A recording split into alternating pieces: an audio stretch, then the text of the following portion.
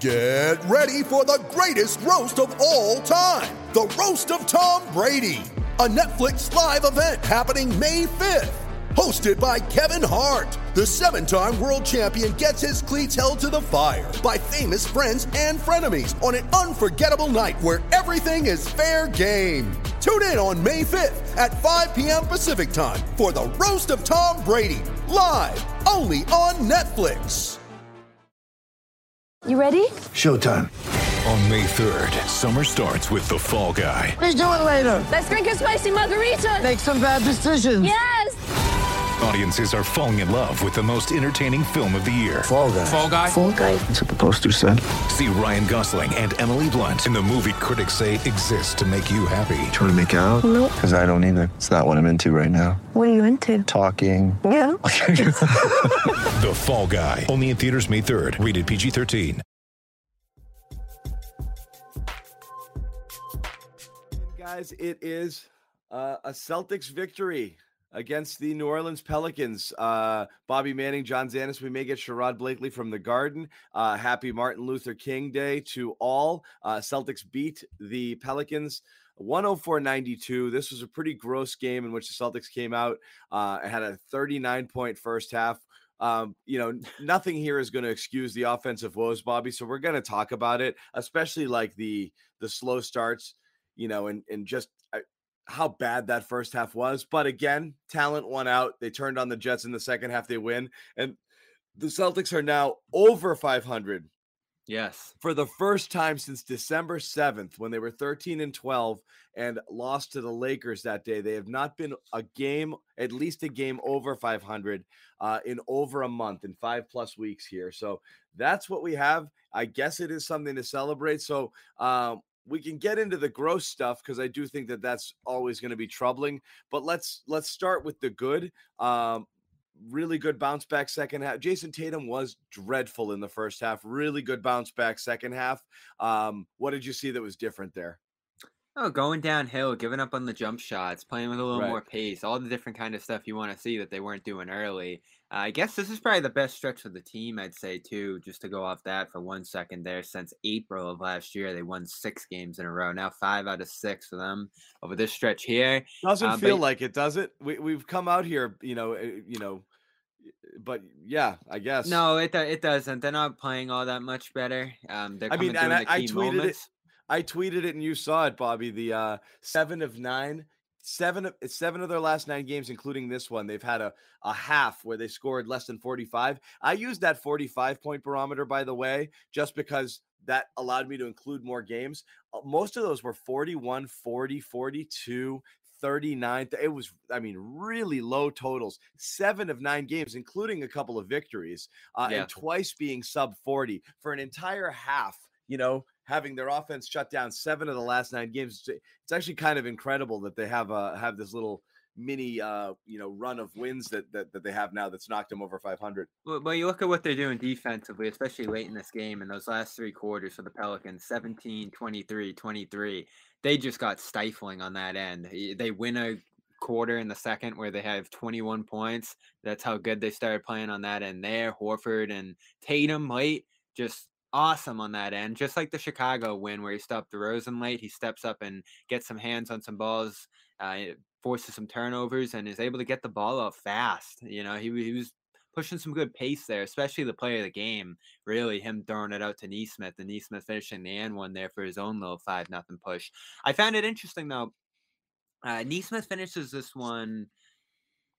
What was it in the end? Plus 16, and they go on that 34-16 run after he came in late in the third there. So Tatum and the 2 wings next to him was a good combination to finish it out rather than Grant or something like that down the stretch there. So that was good. Nesmith wasn't amazing, but made the most of his minutes there. It just ended up being a good lineup for them. It all comes back to it. 2 things came out of that are things that have been really big that I've talked about a ton.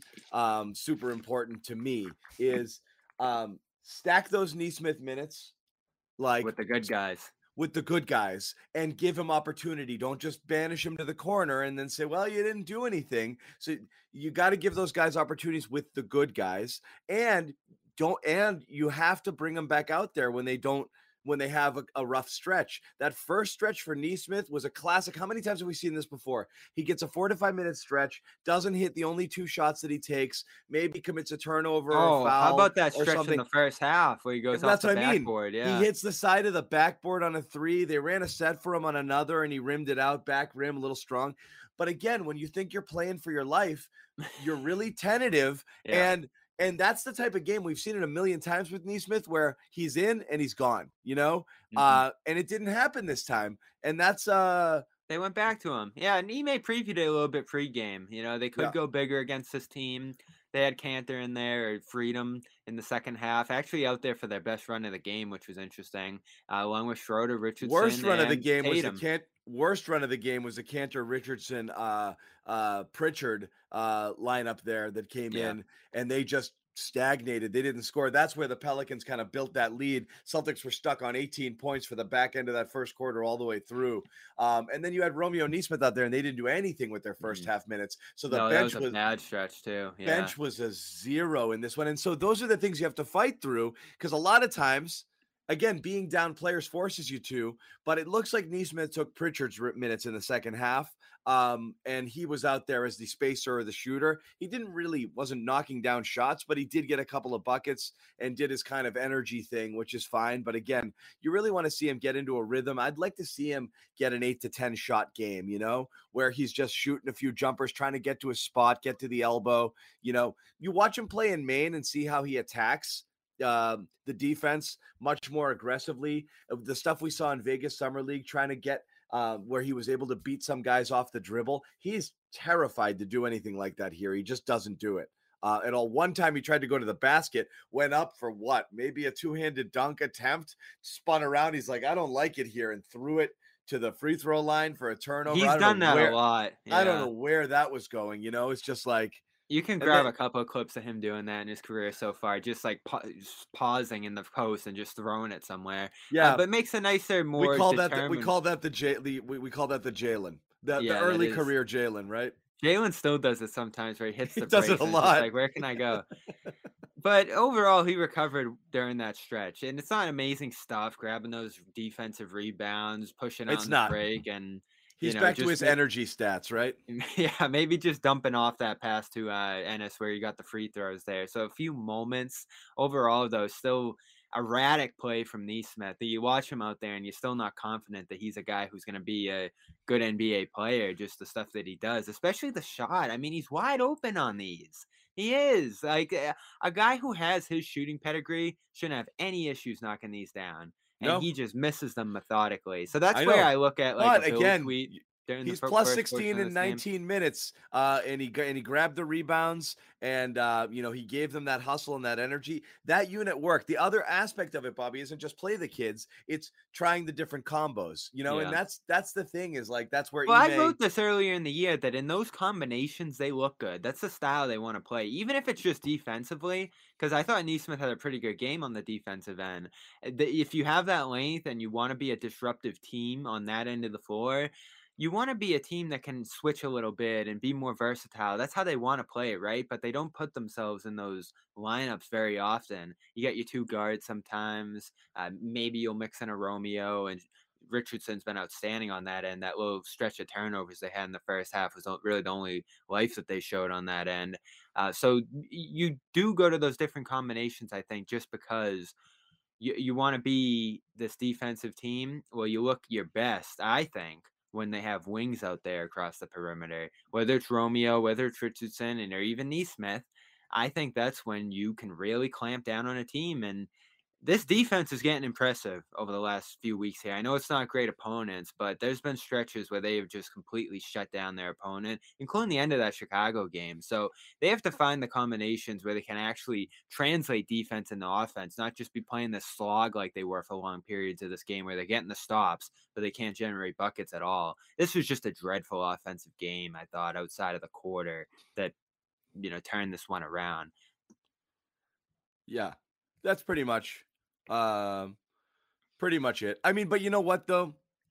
Again, being able to do this is I'm not going to call them a good team, but it is a mark of a good team. You play a team that's not talented, you go out there and you have a crap first half, and it only takes you one quarter to win.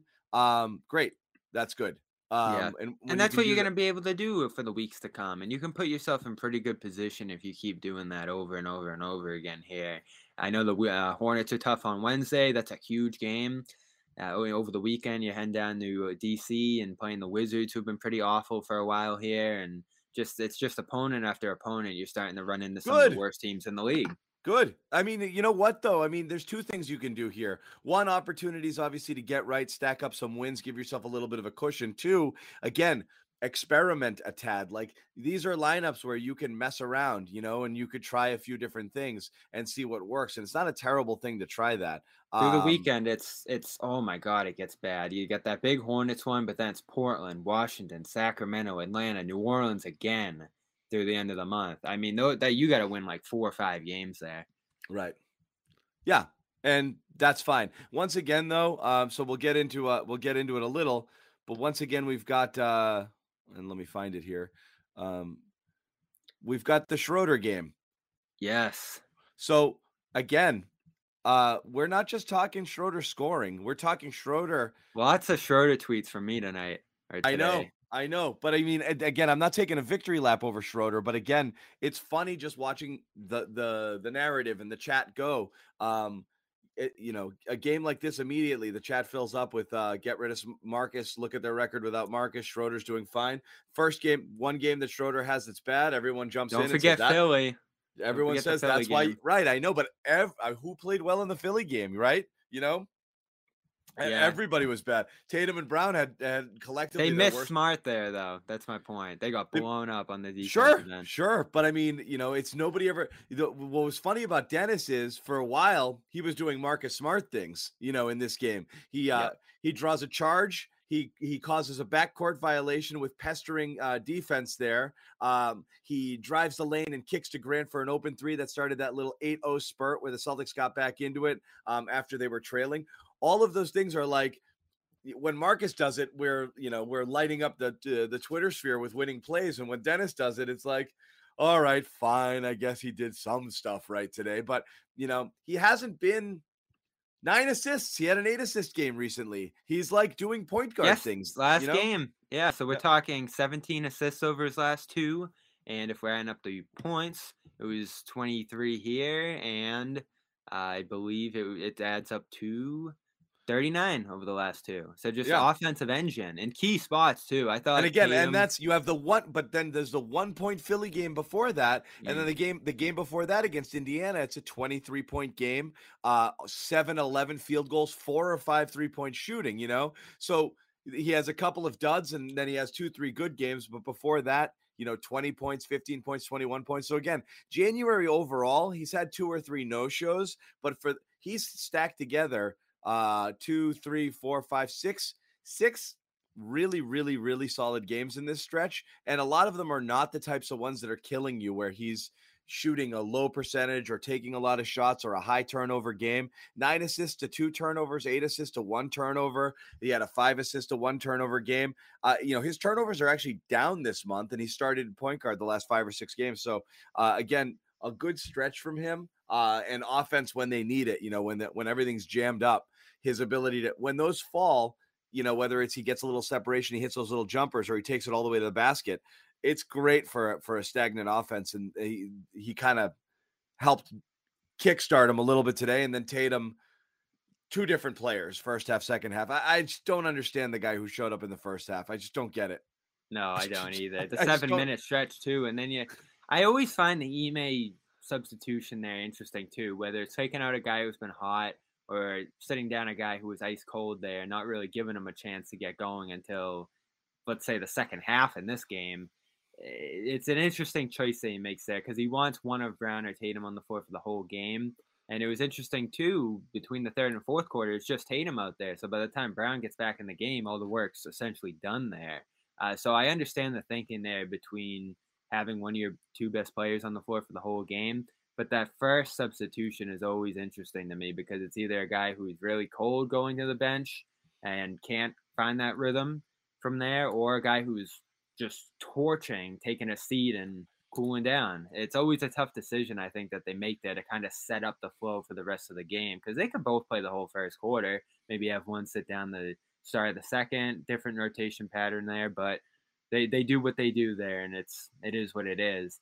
I find Brad's comments today, and I know we'll talk about Brad's interview with The Athletic today quite a bit this afternoon, but the only Schroeder comment he had was, first of all, he's done a really good job. He's had a good year. He's done a really good job. As I told him in August, I want him to come here and be the best version of himself. Oh, shut up. He's done that. Shut up. He didn't say that. Yes, he did. Oh, crap. I missed it. He has been the best version of himself. And I think he has. Oh, my God. Is he for the most part. Is he trolling us? Again, it's not just the best version of himself. It's the only version of himself. And you could say, actually, he's always done this. But you could say that he has actually suppressed some of his inner demons. I'm sure there's other destinations where he's felt even a greater burden on himself. The Lakers, exactly. Or he looks around the room and he's like, it can't be me taking all the shots. This isn't the right environment for it. And so what's funny with Dennis, the one thing I'll say is I actually do think he gives the game what it needs, in the sense of when he recognizes Smart does this too to some extent, where Schroeder has more weapons to do. But Schroeder has an arsenal, right? Smart sometimes when he sees like nobody's creating shots, Smart actually, to his credit, can create shots. He's just not a good shot maker, but he'll start to look for his offense at times when things are stagnating. He's just not very good at it. And Dennis he's obviously extremely effective around the rim and getting to the basket, getting downhill. And then he's got that little pull up. And then his 3-point shooting has been far more efficient in the last 10, 12 games than it has been over the season. So I think he's up around 36% or so for the year. That's you'll take that to the bank all day long if that's what you're getting out of Schroeder. Yeah, and where he's shooting. Especially if the turnovers are down too. His assists are up, his turnovers are down. You'll absolutely take that. He's around 35%. But yeah. 7 of 11 in the second half with Schroeder. That's just great. You get efficiency like that from anybody, and it's a luxury. Never mind a guy who's making $5 million. So at this point, I'm still kind of torn on it, because there is some value to trying to keep him, isn't there? Like there's, if you have a chance to keep him around on even another 1-year deal, I know he's going to be looking to cash in here, but say that opportunity isn't available to him, and say you have like a 15% chance to keep him, and it's that or a second-round pick. That's a fair trade-off there to look at. You see how it goes through the end of the year. Maybe he ends up being a great fit here and loves it here and just sees himself being a scoring point guard next to Smart's defense and looking for some sort of a shake-up in between where you can get some shooting there. I don't hate taking it there if that's the goal. And certainly they would lose something by giving him up, I think, at this point. Just seeing what he's done over the last week or so here. He's just a guy who can get buckets on a team where there aren't many buckets to be had. And he's been so critical in that regard. And it feels like he plays well off of Tatum and Brown. And it feels like him and Brown kind of have this relationship, at least seeing them interact, that's, kind of jovial. And it feels like he's comfortable here. Like, to contrast it against the Lakers last year, and I don't know how much you paid attention to that, he was, like, beefing with LeBron and, like, dropping these side comments about, like, the way things were functioning there and the offense and his role in it. And there's been none of that from him this year. Like, he's just been content. I mean, guys like Dennis sometimes have expiration, dates. He could. So that just happens sometimes, where it's just there, that's it works for a bit and then it doesn't work. And then that's kind of it, But it's been bad here so far, especially on offense. So you would think if there was an issue, it would have come up by now. And it hasn't. And it's overall been a pretty effective, efficient year for him. So I don't think there really has to be like a Smart versus Schroeder battle. I know they haven't played well together over the last month or so here, and it's an awkward pairing into the future if you do try to do something like that. But we're not talking about a team with a ton of flexibility to add stuff out into the future, especially good players. So if you have a chance to keep Schroeder at, let's say, $7 million a year, the max that they can keep him at without going into the hard cap, full mid-level territory right there. All right, just want to remind everybody about our exclusive wagering partner, Bet Online. Bet Online would like to wish you a happy new betting year as we continue our march to the playoffs and beyond. BetOnline remains the number one spot for all the best sports wagering action in 2022. New year and new updated desktop and mobile website to sign up today. Receive your 50% welcome bonus on your first deposit. Just use the promo code CLNS50 to get started. From football, basketball, hockey, boxing, UFC, your favorite Vegas casino games. Don't wait to take advantage of all the amazing offers available in 2022. BetOnline is the fastest and easiest way to wager on all your favorite sports. BetOnline, where the game starts. Once again, that promo code CLNS50 to get a 50% welcome bonus on your first deposit. Give it a chance, listen, when he's playing like this, there will certainly be a market for him among teams with cap space over the offseason. But if you lose him, then it is what it is. You had the experience, you missed out on maybe a second rounder or something, and you find someone new in that spot. Well, let me ask you. We've done the Schroeder talk a lot, but I am curious. I read the Brad Stevens article, and Brad did an interview in The Athletic. We've been talking about we haven't heard much from a couple things. We haven't heard much from Brad. This was a much better Brad interview than what we've heard. I don't know. I want your take. The bar first. was low, John. I know. I want your take first. And we've heard nothing from ownership, and so because nobody can put this puzzle together, the pieces together, whether or not there's a mandate to not spend, and they're restricted in what they can do and how that's hamstringing them. Nobody's going to say that. Brad's not going to say, I've been explicitly told I can't spend money because my owner is cheap. And we know what Wick's going to say too. Wick's going to say, for the right thing, we would absolutely spend. We don't just want to do it frivolously, but we're here to contender and blah, blah, blah, blah, blah, blah, blah. And, we're not that's sort of what Brad's saying, right? We're not averse to spending money, but we're not doing it for the sake of doing it. But you know what? Which, to be fair, that's what a lot of teams in the league do. It is fine for the penalties. It shouldn't be for the money. I understand how it hamstrings you when you spend and then you don't have mid-levels, or then you can't do certain things, and you really kind of handcuff your own roster. So there are reasons why, and being repeat offenders and all of this stuff, I get it. But you should never do it just simply to shave a buck or two. Like nobody should ever look at something and say, well, it's $8 million for this guy, but it's really costing me 16. I don't care. It doesn't matter. Tax is tax. Pay it. That's what you own the team for. Like nobody cares how much money you make. I think everybody feels that way. This has to be a bit. This is a game for it's a vanity play for billionaires. It's not meant to for you to squeeze every last nickel out of the organization. You've just got to spend, and then you got to hope that the team wins. That's just how it works. Yeah, unfortunately, like a lot of things in the country, it's just off the whims of what the rich guy is going to do here, and whether he wants to tighten up the belt a little bit. Yeah, but no, let it fly. I don't want to hear rich guy and belt tightening in a sentence, whether it's basketball or the economy or jobs or friggin' Walmart. I don't want to hear rich people tightening their belts. Because that's how people lose jobs, and that's how fans get friggin' pissed, because you won't spend an extra nickel to have a competent, a decent wing shooter, or Let me just say this: if their only deadline move is dumping Juancho, oh man, that's when you just crush ownership.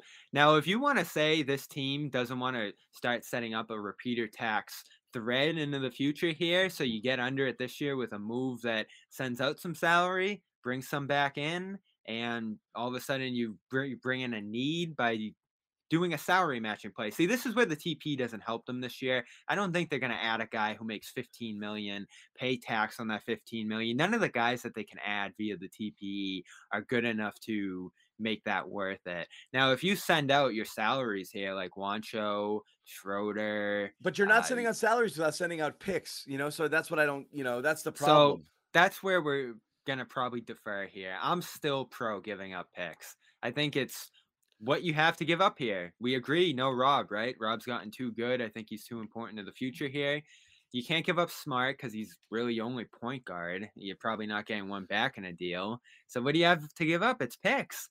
You got to give up salary and picks to kind of go get what you need right now. And this interview where Brad's just basically saying what we've heard Ime say all year. Yeah. You think the shooting's going to get better? I know. It's bordering on not. delusional. That's the It thing. is, Is like, yeah. So the interview, and again, if people want to read it, it's a subscription only. It's on The Athletic, but really, it's a Brad interview where it feels like it's a lot of the stuff that sounds exactly like what Ime is saying is, I can't quite put my finger on the inconsistencies, but we have to clean them up. Oh, yeah, we'd look to improve the team wherever, but not specifically there. I think we're much better at shooting than this. What about the late game meltdowns? I don't know. It's a multifactorial thing. Like, there's no answers and there's no real accountability there. And while I don't expect Brad to go start lighting fires and, or setting everything ablaze and being like, it's this guy and this guy and this guy, it's neither a strong backing of the coach. I mean, he backed the coach, but it's really letting the players off the hook. And again, this mentality that stuff is happening to the Celtics instead of the Celtics are doing those things, whether it's in their combinations of players they're playing, the type of offense they're running or not running, their stars. We saw the shooting being at their highest level. Away. Yeah, we've seen it, but there's always like, oh, the shots aren't falling. That's because you're not good shooters. Oh, we're collapsing late. That's because your best players play at their worst when the game is on the line for whatever reason. This isn't accidental stuff. It's stuff that's an issue that you haven't quite figured out how to address. Like that. Do you see the graphic they put up in the broadcast with the clutch numbers? No. Okay. So the Celtics clutch numbers on this season. And again, I don't have it all, but I might even be able to pull it on the screen. Let me see if I can grab it. It's probably pretty similar to fourth quarter numbers. It's pretty bad. Hold on. I'll grab it. I think I can put it up for us. It's not just bad. It's who is bad. So let me see if I can pull this off of the broadcast here. Tatum second, certainly going to be part of that. Brown, Smart, I'd imagine. Okay. There we go. Wow, look at Grant. That must be that must be all from that Indiana win. But look at it. Look at the bottom. Al, who we basically said should never close a game ever, ever, ever, ever. Tatum, Smart, Brown. Your core players are the worst at it. And again, they have the most opportunity. And overall, the team has been bad, and it's a collective effort. But it's Brown, Smart, Tatum are part of every closing lineup, and they are nice job, Rob. Yeah. They're Rob the worst. Getting some positive. So this is what we're talking about with the lineups, right? You put Tatum, Brown, Smart in a lineup machine, shoot it out, and you got a big plus right there, and you're looking great. And you're saying, oh, if we can get all these guys on the court together, we're going to be looking good because the net rating's awesome there. Well, you look at crunch time, where your players are out there. People are complaining about the sample size. Of course, there's a huge sample size difference. Grant has only closed a handful of games. He doesn't have a lot of clutch minutes total. No, we're not saying Grant and Rob and Schroeder are better than no. You're just saying the guys who are in the positions most of the time are the ones who are the culprits. Of course, it's on them. It's on them versus the other team's best players, and they're coming up short. That's when you stack up who's best in the league. When push comes to shove in the final minutes of these games and a few plays swing some things, you're worse than most of the league right now, more than half, I would say, in that spot. So that's where you are as a team. And that's where, we're going to do all this finagling about shooting and depth and this and that. I've said this over the last week or so here. If you are just systematically failing in the big spots, your best players, it doesn't really matter what you do. You can bring in some shooting, you can do this and that around the periphery of the roster. But if Tatum's turning the ball over in crunch time and Smart's making some unwise decisions and Brown's disappearing in second halves, that's stuff that additions around the edge of the roster aren't going to fix. That's the core of the team that you would have to start asking questions about in the next offseason. I mean, if this year ends and the fourth quarter crunch numbers are still like that, say they make a deadline edition and it doesn't change much, you have to start questioning the core of the team because they did that last year too. I went back and looked at last year's numbers in the clutch in the fourth quarter. They weren't as bad. They were a positive team in the fourth. But there was a stretch late in the year when they were one of the worst defensive teams in the year where they were pretty dreadful in that spot too, leading up to the playoffs. So it was in moments last year. It's certainly an offense-defense thing, I think.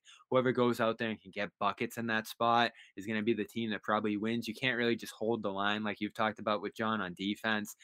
the other players are going to come through and hit some big shots against you and Yeah. lose you a game in that spot. So it's certainly, I think, about shifting this team's identity a little bit more toward the offensive end, which is going to be important to, I think, improving in those spots because it's execution, right? It's shot making. It's all those things that this team it comes struggles down with to how in do those you spots. value offense, and you know me, there's no formula for it, but I'm saying, for every player, it's 2 parts offense, 1 part defense, just in terms of value. You can't have the defense can't be so bad that you're like Isaiah Thomas, where the other team is hunting you on possessions. The Hawks, yeah. Yeah, you can't have that out there. So I understand some people, they're such liabilities, doesn't matter what they do on the offensive end. You just need competent people. It's not like everybody they have now is playing such lights out defense. So you're right. You do need to sacrifice a little D because the offense is so They deficient. are a really good defensive team, though, for what it's but you worth. have to sacrifice a little because the offense is what's killing them because they stagnate so frequently. And as we've seen time and again, why are the fourth quarter numbers so bad? Because when the other team, most teams don't play 4 quarters of defense. When the other team amps up its defensive pressure, and that's what you're looking at in the playoffs. And that's what happens in the playoffs. And then you fall apart. You can't go against other teams' best efforts. And they get into their old habits and their ISO stuff, and they jack a lot of threes. And 1 out of 4 games they go, but most times they don't. And that's why their record is as bad as it's been in those close games. And we've seen when that goes against them, that's when the spiraling begins. You blow some possessions, the shot's not falling, and all of a sudden your defense is slipping again. So you fall apart on both sides of the floor. Let's make no mistake.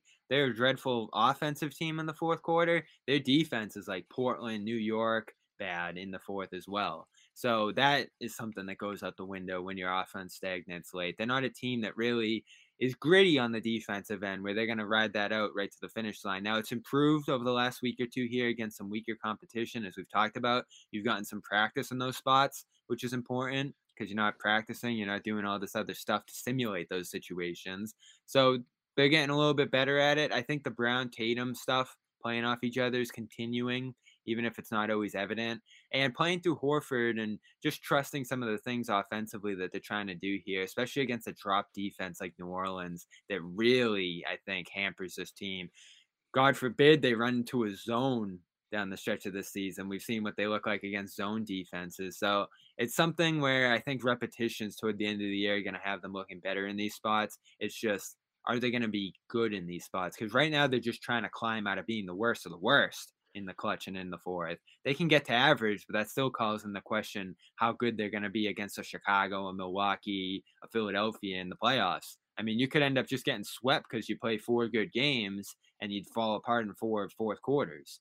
So that is a massive, massive question for this team into the future. Do you have the ability to win games in key moments? Like, you can go get Harrison Barnes. You can go get Jeremy Grant or Bogdanovich or all these other guys. They might hit a key shot or 2 for you down the stretch, but this is still about what can Smart, Brown, and Tatum do with the ball in their hands in key moments.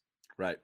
Yep. And it's the falling into those patterns and habits where every good stretch of offense we've seen from this team this year, with the exception of the nights where they're lights out shooting, which are few and far between, are all based on ball movements and movement away from the ball. It's all getting into their actions and getting the ball in places where it's easier for them to score, and then making quick decisions. As soon as Tatum or Brown hold the ball for 1 or 2 seconds, or once they get past 3 dribbles, their numbers absolutely crater. It just fall, and most people's do, but theirs drop off so significantly as soon as they start to hold. And they waste shot clock too. The entire defense waits and holds it, and that's what drives me nuts. And listen, your guy Schroeder, he's no benefit in that regard. He's not, but sometimes Schroeder will do it too. Schroeder will realize at about the 14-second mark that the best chance we have is if I pull it back out and just beat my guy off the dribble, because we can work it around, but we're already too deep. You see him do that a bunch and you're like, here he goes. He's setting up his guy for the ISO. I get it. That's what ISO players do. He's going to find himself in isolation, but he's also more successful than those guys are in isolation because he gets downhill faster. But it still drives you nuts sometimes because everyone else is standing around. It's like, okay, I guess it's Dennis's turn. So I can see where people will be like, well, so they all do it to some extent. And there's sometimes where the situation calls for isolation. You're late in the clock and you got the ball in your hands. Great. That's who you're supposed to be. You're a shot maker, Jason Tatum, Jaylen Brown. Go create a shot, make a shot. That's why you get paid the big bucks. But when they're successful is always move it, get it in a good position and attack quick downhill. Every time they do that, you see them score in bunches. And then when they get away from it, the offense just grinds to a halt. I don't understand how when it's so clear what you're supposed to do and you see success to go away from it. I don't understand it either. I wish I got a better explanation of it from the players. Yeah. Like what draws you into that habit? And I guess what Ime's talked about is the fact that all these guys have done this since that's what high they school. do. It's just that's so who they natural are to them. Yeah. Yeah. So that's understandable. It's tough to put yourself in that spot because we weren't stars. We played a little bit of basketball there and did some things, but sadly, who I was when I played? I was Romeo. I know. You're probably looking at Brandon Bass with me. So I was Romeo. I would go to the basket. I could get wherever I wanted to go. I wasn't a great finisher. Yeah. And my shot was pretty erratic. I was Romeo. It's a skill, man. Those guys who can finish from different places and get downhill and take the contact and all of those things. That's why they get paid the friggin' big bucks. That's where Tatum is faltering this year. Tatum is just not making until enough he shots. Started barreling to the rim. Now it's interesting, but he's not a good enough shot maker right now. So he is absolutely best getting all the way to the rim. The in-between stuff is bad, the contested stuff is bad, and his three-point shooting is garbage this year. So right now, the only thing that works for him is getting downhill. Yeah, or running out on the break or doing the little things that they can do to overcome their offensive deficiencies. The problem is, and this is the contrast of the team building and the coaching right now that I think is interesting.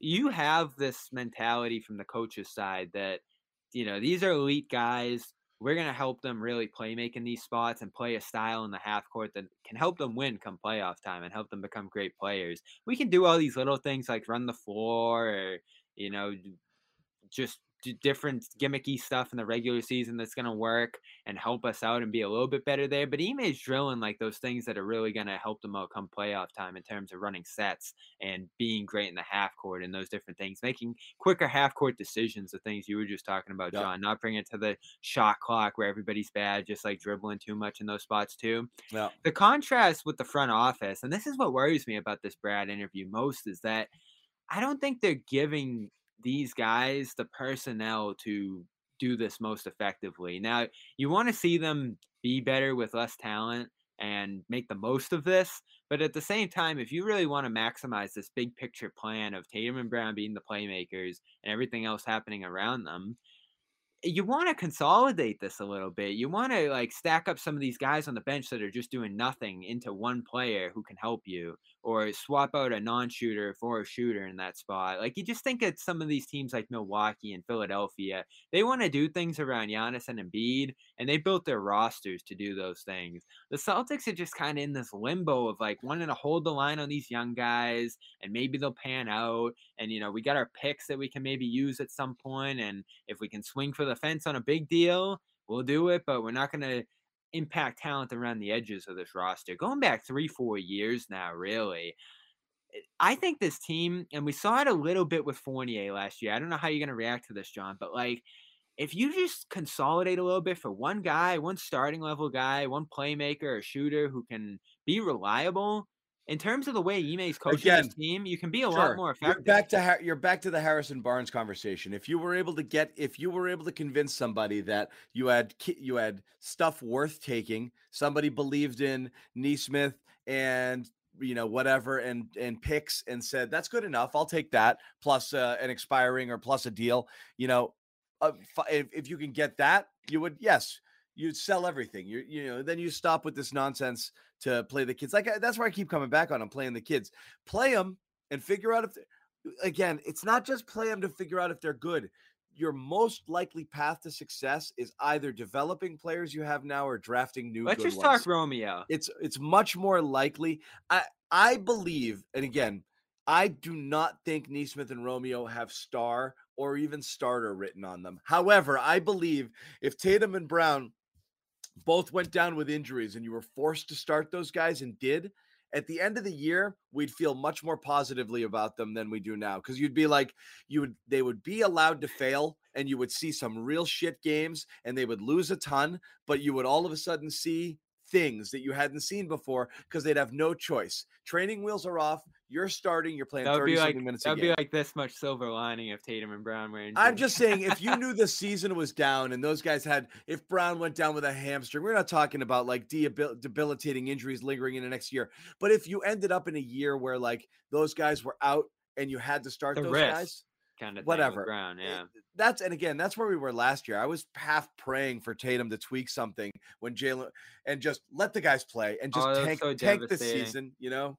That was so devastating losing Brown because you didn't have the upside and you were still. They will show you things. This is, again, you might not see a ton, but I mean, how many teams are forced to play guys who are their caliber a lot of minutes because they don't have anything else, and they developing their rookies is super important. So they got to give them a year or two to see if they pan out.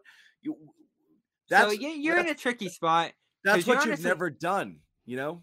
You're pretty deep into this when it comes to, let's forget Carson, who they gave massive leeway to on that roster spot before they just ended up dumping him. Grant, who's gotten a little bit better, but, you know, isn't really a high-level player. We're talking Romeo, too, at this point. I want to focus on Romeo specifically because Smith and Pritchard are still early enough in their careers where in a year or so, you could maybe be looking at them as better players just through the repetitions and development behind the scenes. Brad talked about that being valuable as much as playing time, whatever. Romeo at this point is extension eligible at the end of this year. He's going into the 4th year of his contract, which is going to be about $6 million here. And, you know, at this point, like, he is kind of who he is.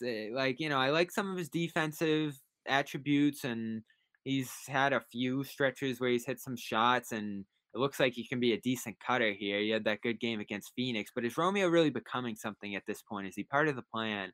That's why I look at it at this deadline, making a choice on a guy like that. Because let's say in a year and a half, Romeo is who he is now and he just leaves or he's just gone. Like, that's a $6 million salary right there that you just never used, and it's a roster spot that you never flipped out, and you just held the line there for 4 years on a guy who just didn't do anything. Romeo is almost out of time. Yeah, so this deadline, that's what I look at. Like, can you stack a Romeo salary, which is actually a decent size at this point, and a Juancho, which is $7 million, and like, there's just so much money here on your bench that's going to go to waste at the end of this year that I think if you package a pick or two with those things and consolidate this a little bit. You're not like overflowing with picks like the Danny Ainge or just Yabusele and Rob on those benches and Rozier and just all this different stuff that you never used back then. But you still have a lot in terms of money, and you still have a lot in terms of picks here that you can just package a little bit to help you now and into the future if you get a guy who has an extra year on his contract like Barnes. Like Bogdanovich, who I think has 2 more years beyond this on his contract. And I really think, I know you don't have a lot of hope for a deal, John, but with all these teams focused on Simmons, you just saw the Hawks do it with the Reddish trade. They want a pick so they could flip that toward their Simmons efforts. You know, could you give a Sacramento 2 more picks, you know, toward the Simmons efforts? The killer there is that Philly doesn't want picks. So you're not really helping out a team all that much by sending them extra picks for them to flip and turn toward that Simmons stuff. That's the tricky spot you're in right now. But I just think if you go into this deadline and you don't swap out young players, or if you don't consolidate a little bit and try to get a shooter, even swing for a little bit of a bigger move that changes the core of this roster, so it's more wasted time. This comment here from Dave D is exactly how I feel. It just sounds like kicking the can down the road even further, you know? The time's an asset, right? You're wasting time. But that's the thing is, like, I didn't get Smart's extension because I didn't get the motivation behind it. We talked about this on our chat the other day, Bobby. I can't tell, and I'm curious what the viewers think about this too, and throw it in the comments, guys. I can't tell if the motivation behind Smart was lock in an asset Because really it came down to Smart versus Fournier. So I think they had to lock in one because they didn't want that money to disappear. It's not like if you don't spend it, you can use it. They wouldn't have been able to use it. So I understand locking in an asset. Did they identify Smart as somebody who at that money, it would be someone that they could move down the line if they needed to? Or did they think this is part of our core group and we want to move forward with him and this is what he's worth to us and we like this deal for him? But then by doing so, they also really lock themselves in for what they can do in a year or 2 years with this deal. Some money could have come free if they went super lean and didn't re-sign Marcus when Al came off the books, but now they're locked in on it. So I'm curious, halfway through year one of this new deal, how do they feel about it now? And how do you guys feel about it now? Was this a good deal? Was this a bad deal? Is this a movable contract? You know, how do the Celtics still want him? Here, I'm not sure. It's tricky because I know I don't know because his numbers, his defense is better than it was last year, but his offensively he's down this year. He's having a worse year across the board. Yeah, and he is pushing toward 30 at this point. It's pushing towards 30, and right now, and it's more money now. Right now, it's not an F, but the Marcus Smart as the point guard experiment is okay, but also clearly the thing that most people are pointing to and saying needs an upgrade. And I don't know how you do that. I always said this about the deal and every extension. You got to get better if you're going to make more money over the length of a deal, just for the cap reasons involved. You don't just give a guy extra money and hope that he stays the same. Like that's not good team building. It almost just felt like you had to pay him the price you did to get an extension. You had to do it. And remember, he was talking like, "Oh, I didn't even want to take the extension." This makes sense. Better to pay a little than to have him go for nothing. But I don't know if he's movable. Yeah, that's the key, right? I think you're married to him. That's the thing is, so and that might have been their thinking. At the time, did they think this is movable because it's decent money for a good player, or are they now realizing, crap, we signed him to a deal and we're married to him now. We can't get off of this. I think it goes back to not wanting to lose another NBA starter for nothing. That's got to be the core of it. Yeah. And you had to do it at the price that you did because I don't think he would have done it for any less. Now, whether you could have brought him into that offseason, you didn't have restricted rights on him this year. So maybe if he was furious and he just didn't like how you handled the extension negotiations, he just leaves for even less somewhere. That's probably the fear there that was underlying that. But there was also a thinking that it was a matchable contract, a medium-sized deal that you didn't have much of before. You like putting that on the table, but the movability of it's key because here's the thing about did they just like him and did they just want to commit to him long-term? You wouldn't have brought in Schroeder in that case. You wouldn't have hedged on your point guard situation and had sort of a two-headed monster there. Well, I don't know that Schroeder was look, you had nothing. Look, I'm just coming from the thinking of it. It's very clear that they didn't think Nesmith was an answer. And what is going on? Or Pritchard? Here? Yeah. Oh, hold on. Bobby, you're solo for 2 seconds. Just vamp. Yeah. No, my thinking on the Smart contract is that it probably was something that they wanted to match. They wanted to have other teams be able to package up with other deals for a big move down the line. But the Schroeder thing to me was twofold. One, they were lacking NBA talent. Again, the drop off was really big. It was obvious they didn't view Pritchard as the number one backup to Marcus Smart. He wasn't going to come in there and run that team. And really, I think Schroeder just happened to be out there. If anybody of the equivalent talent at any position was still around and willing to play here for $5 million, they grab him. They weren't specifically targeting point guard. Schroeder was just, this was, the lights came on at the bar, and you're looking around and you're like, who's left? And that's what happened there is, oh, that doesn't look so bad. $5 million. And that's what happened with Schroeder. It was the last best thing left standing and it fell into their lap. I'm torn on Smart. I've never had a good gauge of whether he has good value around the league or they just like him a ton and they've held on to him. Yeah, you know how I feel. I always feel like he's way more useful here than so it could be both. There. Yeah. He's more use and value to them than he does. And that might be true into the future. Maybe he's not the guy that you're going to trade here. Maybe it's picks. Maybe it's Rob at some point down the line. I mean, as he becomes more and more valuable there, he could almost end up being the centerpiece of the deal down the line. I don't know if you want to necessarily give it up given the upside that we're No, seeing again, here. the upside in the contract now, Rob is a real piece, and so yes, would you consider rolling him up into something really good? Yeah, that's why. I mean, his development. That's That's what you hope for that's there. why I wanted to sign it. That's why I said extend him at all costs last year. Because it'll hurt you more not to. Chances are he's going to outplay the deal, and he'll be of such value. A guy way outplaying a contract like that at his age, still with potential, is either the greatest friggin' steal for you or a really good chip for someone else. So again, the Rob thing is the only good thing that's happened to this team in the last little bit, because he's developed into something that either is going to be of tremendous value to you at what you're paying him, or you might be able to roll up into something else potentially. He's not good enough on his own yet, but he starts to get interesting and intriguing for some teams who might be looking for something like that, especially if his game evolves, a little further, a little more. Yeah, you just Rob wonder. had people are asking why Rob didn't play today. Personal reasons, it looked like, and I'm not sure if it happened. It looked like he was about to become a father for the second time. I'm not sure what had happened with that, but he put something on his Instagram, and that was what was hinted at. So people are asking why no Rob today. Personal reasons. I think he's a daddy Yeah. times 2 today. And he could end up missing another game later this week with that. Usually a little family time there. And if it Sometimes. hasn't happened yet. I know, Chris Duarte missed both of the Celtics Pacers games last week. So When you never don't know. have to travel, it's much easier to just get to the Garden and then Just get back pop to the in. hospital. Yep. Yeah, it's like, I'm gonna run home and get some toothpaste and stuff, honey, and I'll be right back. I'm just gonna run over to the Garden, block 6 or 7 shots, maybe threaten a triple double, and I'll be back. Yeah, I don't. Plus, have the those hospital perspective beds on are that. not dude. If you're my size, sleeping in those friggin' things is bad.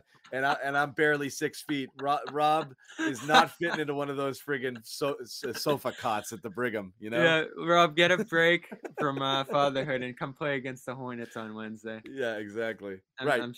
I'm sure you can catch a nap in the Garden pregame. Yeah. I wonder if I little love Tyler Rob. comes out with all the dreads. Is it a boy? I don't know. didn't catch I don't that. know. I was I don't gonna know. look for that earlier, but Do they yeah. even put a time of birth on his birth certificate? Oh, I love Rob. Yeah, Rob's growth as a person. We don't talk a lot about people on here and just like the personalities and stuff. I love kind of meeting his family and learning more about him over the off season. He's just like a cool dude, it seems. He like. is, man. And his daughter's so cute. Like, remember that little clip of her like saying "Daddy" and chasing him down the TV. That's No, the I stuff mean- we're missing now with how bad the team is. Like, if they were good, like all that endearing stuff would be like pumped up, like with the weird Celtics. COVID Twitter hurts stuff, too, but, because you're yeah. just not seeing them out and about and kind of doing things the way you normally would do. So you do lose a lot of personality that way. It's You don't just have. a grind of a time. I mean, to you remember we'd play be and walking around the follow. 3rd floor and you see the families coming in and out and blah blah blah. It's totally different. Totally different now. But These last 3 seasons have just stunk. Not just because of the Celtics, but like the league as a whole is just not the same with everything that's gone on. yeah, You know. yeah. But anyway, best to Rob. No, best to Rob. And again, to me, it's I'd love to see. I have come around on Rob. Absolutely. Yeah, I'd love to see a year of true development, because again, as big a Rob guy as I am, I'm gonna say that I don't think he had a great offseason. I don't think he put in the work. I don't think he put in the work on his body. I don't think he put on the work on his game. And it took him about 20 games into this year to finally start looking like himself. And you see what he can do just rolling out of bed and playing basketball. If he committed to his body and his game in a real way for an entire offseason, I really want to see what it's coming back. I was hopeful this year, and when I saw him coming back, I'm like, he doesn't look like he put in a lot of work, and in fact, I think he did the opposite. I think he just put on bad weight. And I found it interesting. We were talking about development a couple of weeks ago, and it's like, oh, Rob developed on this team if we're thinking of guys who develop, but he really didn't. No, he sort he's of the same stepped- guy. He's just natural. He's a natural at the stuff that he And, does he's good at it. And he caught up to the speed of the game and stuff like that, and the defensive intricacies. And listen, I think they're good at developing guys on defense. They've certainly made a number of players better on that end. But in terms of implementing guys into the offense here, we're looking at a long string of guys that haven't worked out.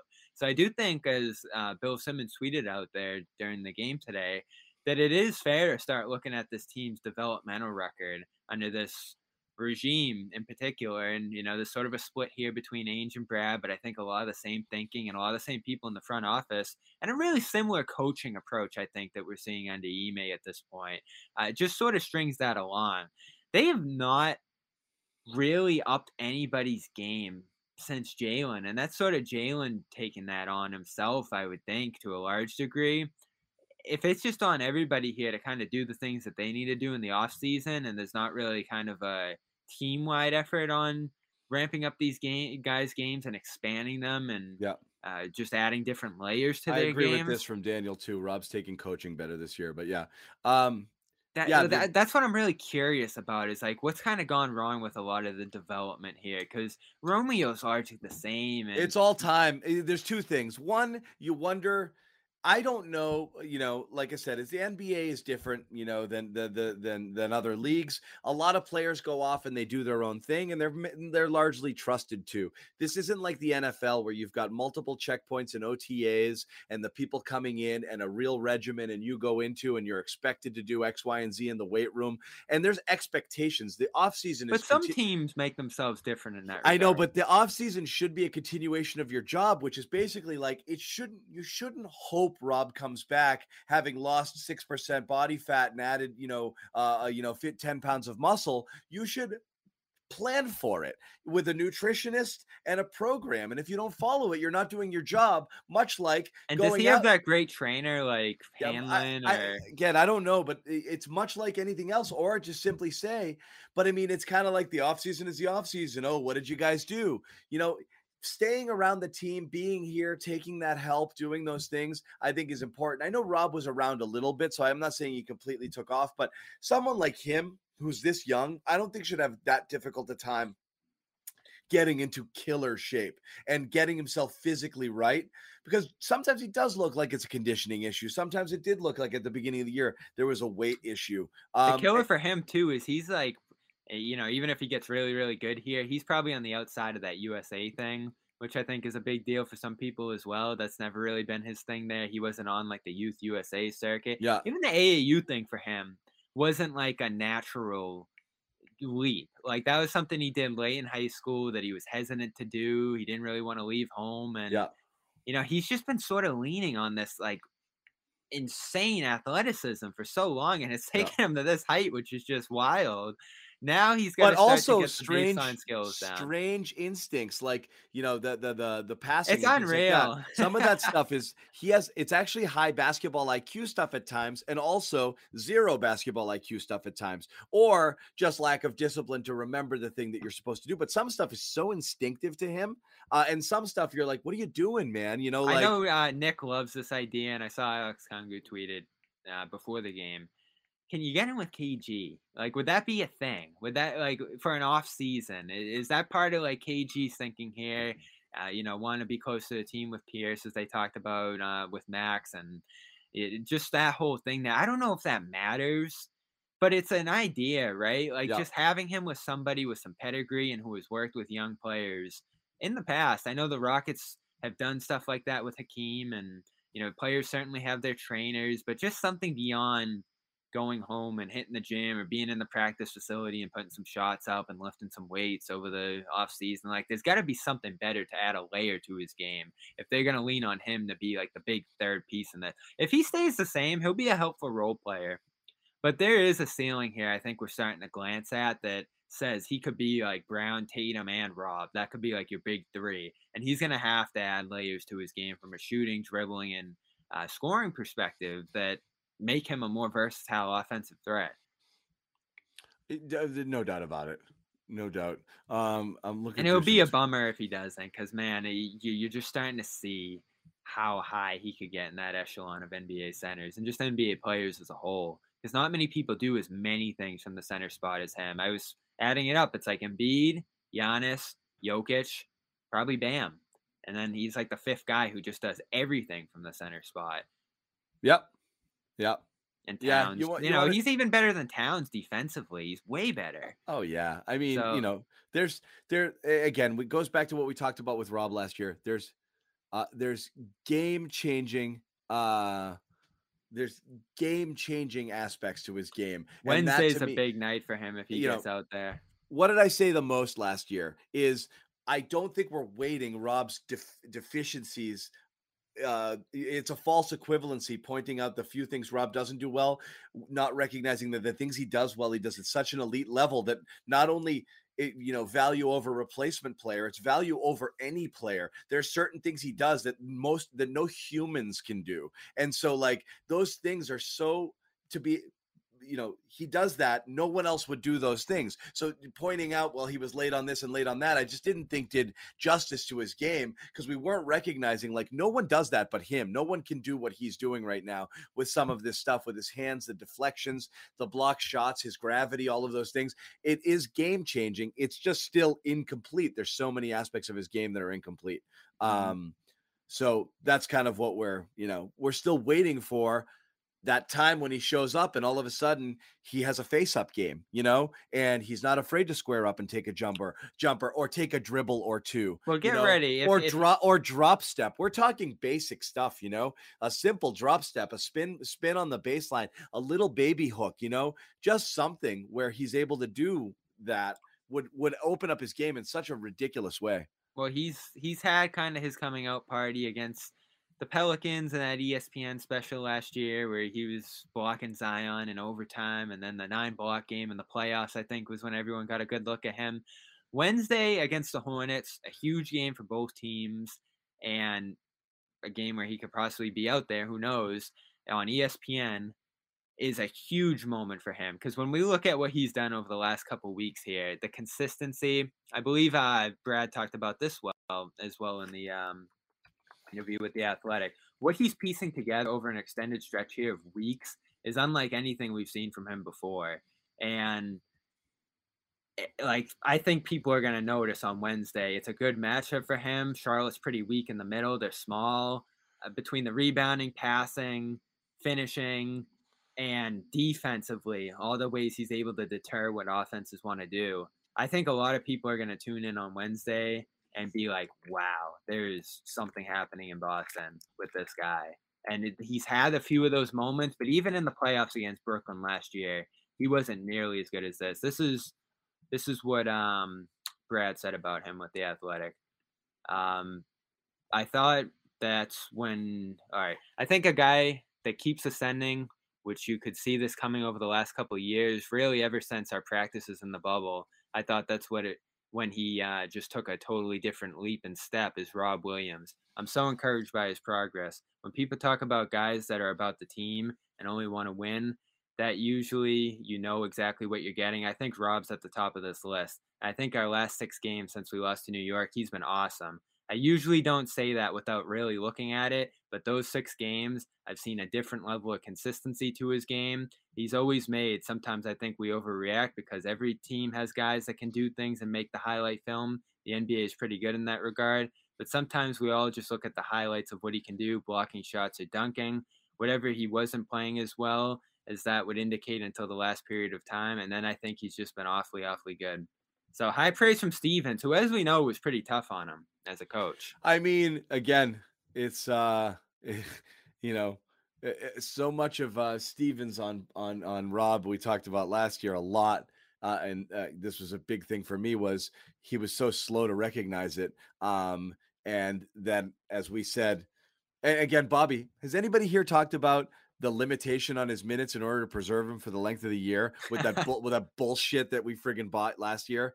Garbage, right? I mean, this again, Stevens after the fact said, well, we've been slow playing his minutes because we want to make sure we have him for the no. Took him about 40 games to recognize this guy should be playing the most on this team. And it hurt them in the early going because, that double big lineup with Tyson Thompson. Oh my God. If you think you hate double big now, take out Allen Robb and put in Tyson Thompson and run that for 30 games or so and see how you feel about it. That was the height of awful.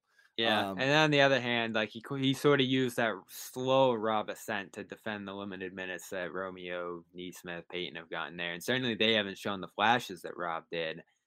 But it is a similar line of thinking that even if he started to see a little bit from Pritchard, Is he going to get buried here? The only other thing out of this interview I thought was interesting is he sort of endorsed Pritchard's recent play as almost an expectation that he's got to continue to play here, even when they're healthy. He thinks that you have to mix him in and that he's shown enough over the last week or two here to really be part of the rotation, even when Schroeder and Smart are healthy. And you saw that again here. I didn't think he had a great game. He's pretty limited when he's just out there for 10, 11 minutes or so, which doesn't get you all that excited about what he's going to look like when the full picture's in place. But his spacing's important out there, I think. Yeah. I mean, 2, 0 points, minus 12. It just says again, it's you got to start another guy. It's like Neesmith. You come in and take a shot or two. What are you doing? I know. You got to start. The problem with Pritchard is the guy who needs the ball in his hands a lot. Or he has the ball in his hands, and I don't know if that's if you want the offense to be the Peyton Pritchard show. It's nice every once in a while when he kind of gets into those roles. He just doesn't do it enough. But you need anybody who's a floor spacer. Yeah, I just don't know what lineups you're playing Pritchard in when he's not the primary ball handler, so he's not a spacer as much as a guy who's just got the ball in his hands. Gonna make him the 2 next to Schroeder. I know, but then it's better to play him alongside a point guard than to play Schroeder and Smart together because you have not zero, but worse shooting by a good bit. So it's still just an imperfect lineup because he's just this little guy, and you don't love it out there. They're so flawed offensively, though. At some point, like you can just imagine them playing out this year and liking their defense and having a good month here and just blowing through the trade deadline with what they're doing here. But it's going to be such a slog, and you don't really see them taking that many steps if they just play this out the way that they're doing it right now. Like they're just going to sort of be in the same spot at the end of the year. I don't do they understand the standings and like where they're going to end up here? Probably. You're going to play just a dominant opponent in the first round, and you might feel good about how you do there. But in terms of like what Brad's talking about here with playing for championships, you're so far from that point. Like you just have to be good before you can even do that. And right now you're not a good team. I think you've talked a little bit about this, John, but their mentality never changed from those Eastern Conference Finals runs where they were like the front runners here. Yeah. And it feels like just a few injuries and COVID and like maybe one guy leaving knocked them off a little bit, but they're really not that far from that spot. But we watch night in and night out, and they are miles from the bubble. It's almost like the aging athlete's mentality of remembering what you could do and not realizing what you can do. In your mind, you're one thing, but in reality, you're something else. And like if you viewed them as what's the path to them competing in the playoffs? If you view them as one organism, there's still the attitude and the ego. I mean, one thing, maybe the thing that drove me more crazy than anything last year was the Tristan Thompson quote of like, we're in it for bigger things. Oh, yeah. Oh my God, you are a mediocre team. 500 teams don't get to say, oh, we're playing for something bigger than this. That's why we mail it into the regular season. And there's not that level of bluster. But that's sort of how Ime and Brad look at it. So they do it in the sense of it's like denial, like, but we're the Celtics, And that's gonna kill them because they're not gonna be able to do the stuff that they need to do to get out of this hole. Listen, like you can just imagine them at the podium again at the end of the year, being like, "Oh, this guy got hurt," and we've had a few tough breaks in a couple of these games, losing in 5 to Brooklyn or whoever it's going to be. Just weird stuff happened to us, but next year it'll be better, and here we are again, we're celebrating at the top of the show, 45 games into the season, the first time they ticked above 500 since December 7th. I wanted to pull up real quick, Bobby. Dennis Schroeder was talking to the media. He was asked about his his kind of roller coaster sort of ride. I'm told he didn't love it, so let's listen in real quick. In Philly, you have one, and but the game before in Indiana, you had 23. It seems like kind of been up and down a little bit. Are you starting to feel comfortable? Like, are you feeling the COVID protocol? You've had a lot of things happen this season. Are you starting to feel a little bit of comfort in the offense and just kind of you with Philly? You with us or you with Philly? No, I'm just asking. You with Boston? I cover the Celtics. Oh, okay. I'm just asking you next question. If you're comfortable, feeling more comfortable over the last couple games. It's just a stupid question. Oh, my fault. I mean, Are you feeling any more comfortable? How did you feel like you played today? Not good enough for you, huh? No, I'm asking about the bounce back. I mean, we won. That's all that matters. I'm a team player. So, end of the day, if I got 40 points or 1 point and win the game, I'm going to be happy with it. So, end of the day, I'm a team player, try to win some games. And in Philly, we didn't come out right. We played terrible. And that's it.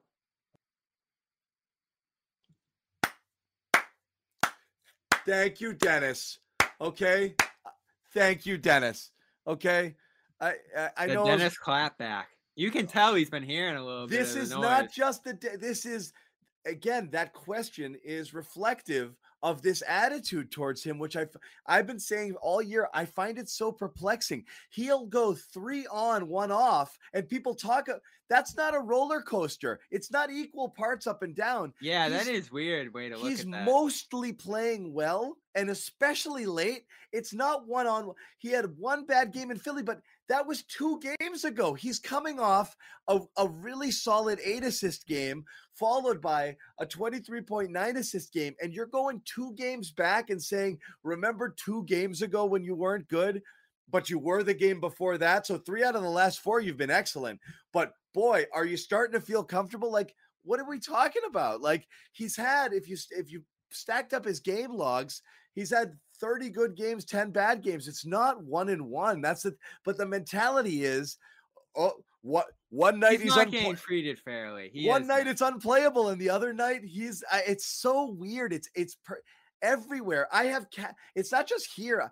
I have conversations with my casual friends, and the first thing they'll say is, I don't know about Schroeder, man. And I'm like, that's your takeaway, but he is a magnet for that. He's such a polarizing figure.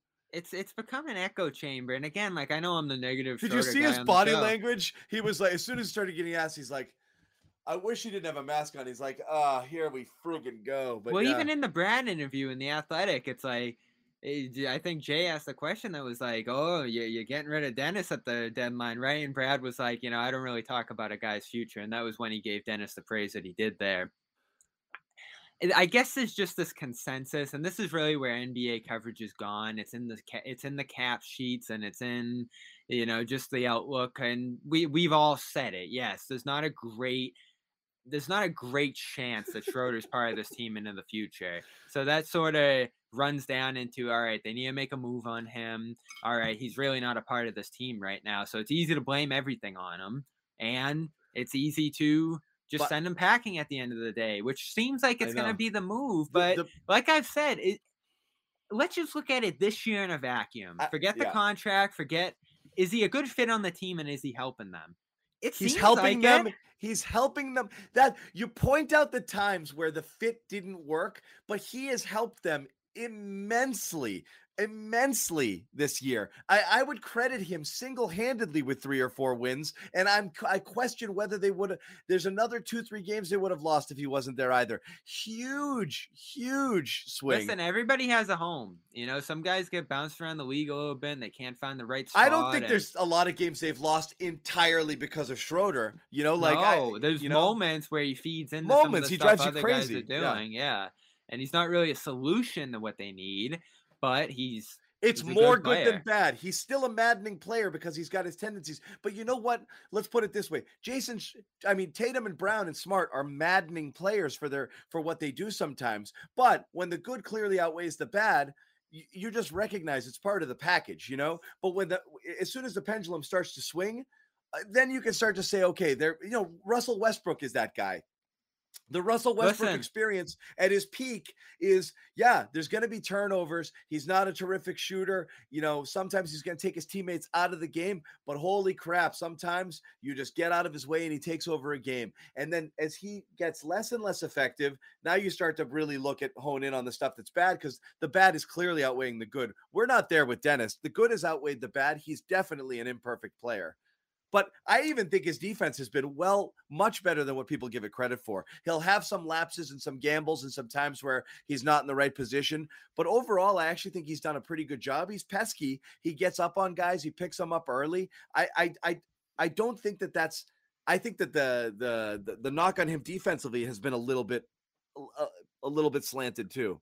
He's played a lot, and they're still a top 5 defense. So he's part of the picture there in terms of the success they've had. He's not killing you. That's the point. They talk about him like they talk about him like he's Kemba, and he's not. He's not. He's not smart either, but he's much closer to smart than Kemba, you know? And let's just think about that. We're projecting forward on Schroeder, but let's look back. You had Kemba last year who could only play every other night, was this massive defensive liability and an inefficient guy. All of a sudden, you don't have much flexibility. You flip out Kemba. You still have this big, massive cap hold on the sheet from Horford, so you can't really go out and get a point guard. So you get this gift of a guy who's, 1, able to get out there every night, 2, pretty efficient, 44% from the field, 35% from 3, 85 from the line, shooting 4 a game, and doesn't kill you defensively. He's probably just a neutral in that regard. So you look at the numbers this year, 5 assists a game, 3 rebounds a game. It's all who he's always been, and this team, more than others, needs the stuff that he brings. So I sort of look at it as, and I know money's going to be part of the equation here, but if you're limited in what you can offer him, and he really likes the spot, and he has a big role here, let's remember the role part of it. Is there money out there for him elsewhere? Sure. But is there a role like he has in Boston where he's playing 30, 35 minutes a night? I think that's the reason why I don't know if there is or isn't. If he's but that doesn't even matter. Well, there was this year. If he's a one and done rental, the Dennis Schroeder experience was more positive than negative. That doesn't mean he couldn't tank.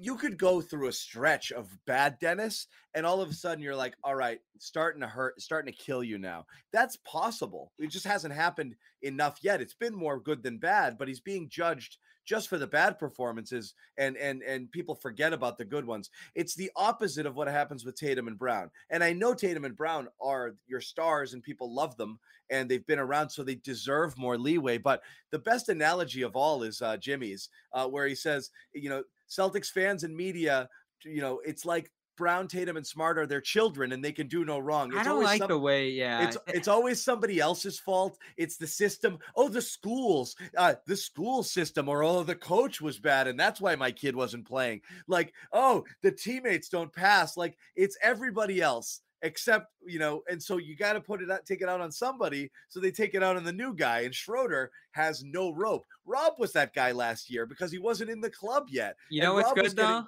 Rob was getting killed for the same exact way Dennis was, for the small blips, and people were ignoring the really good stuff. And what's good, though, is that Brad and Ime seem to really like him. Those aren't guys who are following the ride of everything else on the outside there. They believe in him. They've bumped him up in terms of his role here, for better or worse, and they've gotten a lot out of it. I mean, this would be bad, and maybe there's some benefit in ways to being worse than this.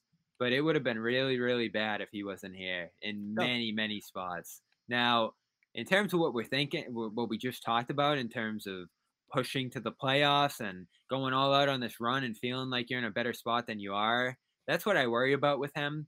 Because if he is going to leave and you just do this mad dash to the playoffs and you fall on your face and lose in 5 round 1 and he just walks away, that's not great team management. If you can go out there and get 2 second-round picks or whatever it's going to be for him, in terms of the long view, that might be smart, and it might reflect sort of a bigger picture approach that we want to see the team start making here. So if they do that, you'll feel decent about that, right, John? Because, Schroeder's not the difference. He's helped you a ton. He's filled a massive hole, but he's not the difference between you being in the first round and the second round, is he? So there's a big picture here that you need to navigate as well. It's just for a lot of people who are criticizing Dennis, I don't think that's where they're coming at it from. I think they look at him as a problem, and that's something I don't see. I think he's helped them and played well throughout this year, and I don't know. I really don't know what it is about him that just draws people's ire. I guess he's just an easy target because of his standing on the team. I really do. I props to Jimmy, because I think that's my favorite analogy for this situation. He's not in the circle. It really was. Again, I don't want to pinpoint you, Bobby, but I mean, you were doing this with Rob, and because we were defending Tice, it was crazy. And we're not recognizing what we see. Again, not a perfect player, but the good. It's that. Sometimes it comes down to elite skill. For me, I'm never Dennis making Dennis has an elite skill set. with some things that he does, and most people don't. The fact he can do things, he gets to the basket for a point guard at an elite level. He is phenomenal at it. Not just on this team, league wide, he is as good as far as point guards go as getting downhill. He's very good at it. It's always been his thing. Rob has elite things that he does, so that more than makes up for some of the deficiencies. And I do think is a false equivalency when we're just putting a check in one column and then check in the good column, check in the bad column. The check in the good column, when you're doing it at such a high level, should count for 2 or 3, and that's what Dennis does. Creating offense by yourself on a team that is offensively challenged has huge value on this team. And let's put it out there for the fans, for the chat, for everybody involved. If you could sign him to a 2-year, $14 million deal with a second-year player option this offseason, you're doing that without thinking, aren't you? Yeah. Like, that's just obvious. You'd rather have this guy than not. The trouble, I think, when you take a big picture look at it, is that you're probably not going to be able to have him around. And listen, players don't care about that stuff. And people keep saying Schroeder off the bench. We've seen the Schroeder numbers. The splits hugely favor him as a starter, running with the ones. Even they with really Smart, do. You want to look at him and Smart as a duo. Still immensely positive as a pairing, despite the visual issues we have with it and just how it's faltered in some big spots.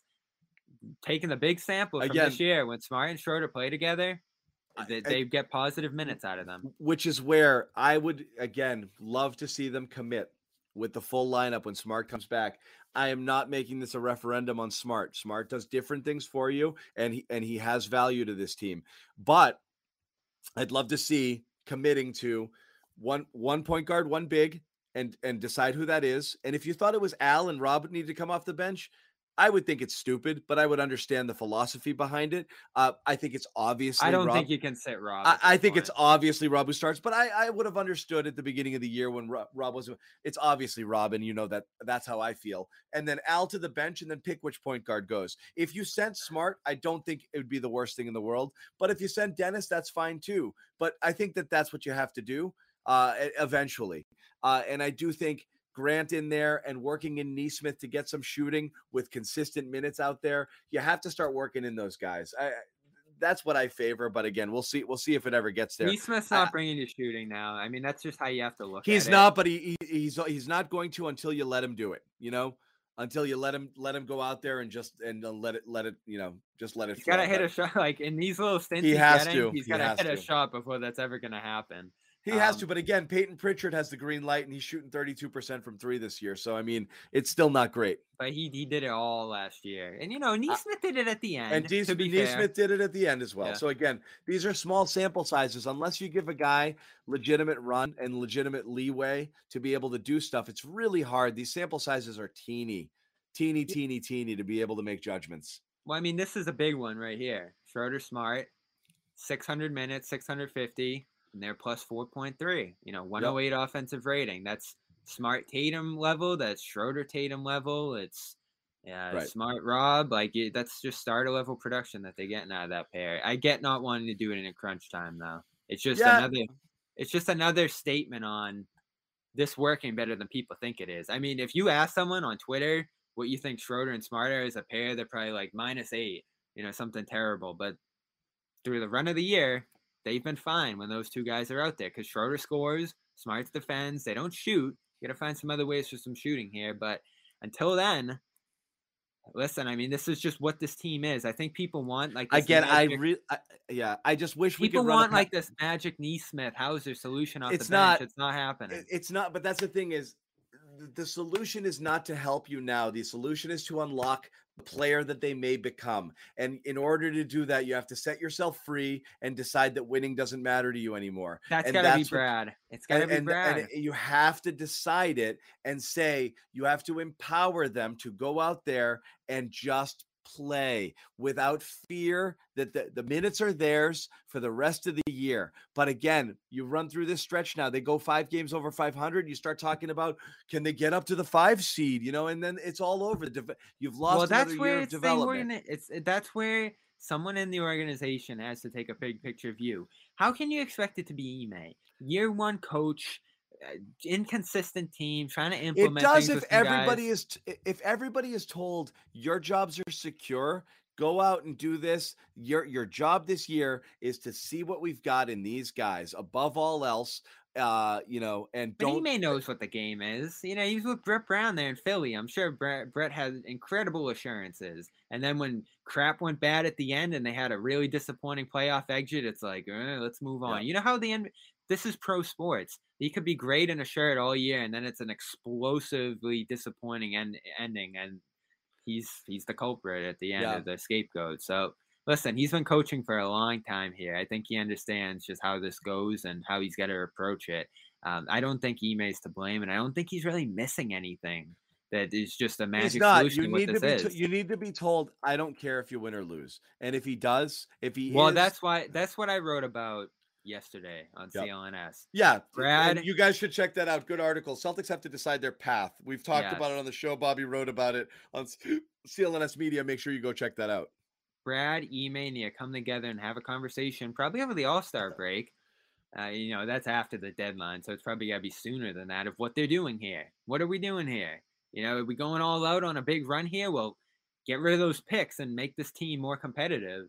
Or are we taking a step back and doing a little more developmental? I think that's a decision you can start to make a little sooner than the offseason. And if you put a lot of pressure on yourself and you've obviously locked some guys up and stuff, all of a sudden that Brown noise starts again, which I don't think is productive for anybody involved. Because, listen, again, there might be some paths that are decent off of trading Brown, but your experiment here and what you're trying to build has failed if you have to end up moving off of Brown. So there's other things you have to do in the meanwhile so you don't end up at that point. And listen, you got to take a risk. Is Brad going to be the kind of guy who makes a tough decision and trades a smart for a deal that, might work, might not, but we got to try to shake some things up here. And you don't just make a move willy-nilly, but it's very obvious to me that the offense that they have in place here and just the mix as a whole doesn't work all that well toward what they're trying to accomplish here. If the goal of this year, let's say it's not developmental for the kids and it's not winning a championship.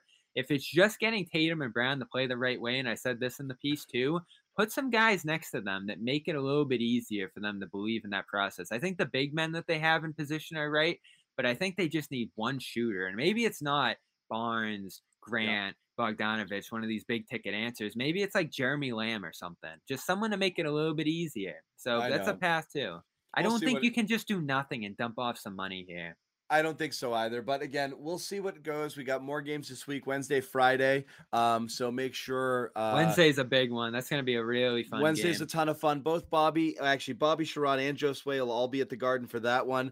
So we'll bring you coverage from there. And, Jimmy and I will be on there as well. And then Friday night. So full slate this week. No more Patriots. So everybody come on board. We're going to ride this thing out as far as we can take it. Trade deadline is a month away. So we've got that. We're talking 3 weeks. Marcus Smart is trade eligible in a week. So we've got that coming a little over a week. I think it's a week from Tuesday. And that's going to be interesting as well. So there's a ton of stuff to talk about. Make sure you check it out. Make sure you subscribe to our YouTube channels, both Celtics All Access and our CLNS Media main YouTube channel for insight analysis, post-game interview segments, all of our podcasts, which we have. We've been over. I'm going to write about Schroeder today. Let's do it. I like that, Bobby. You can quote me if you want. I'll be an interview. But that's fine. But again, thanks for watching. Bobby and I hung for a bit. It was fun. We had a good audience in here. So thanks for hanging. Congrats to Rob Williams. Also, happy Martin Luther King Jr. Day to all. Go spend the rest of it here. Hopefully not working with your families. And we will be back on Wednesday night. Take care, everybody.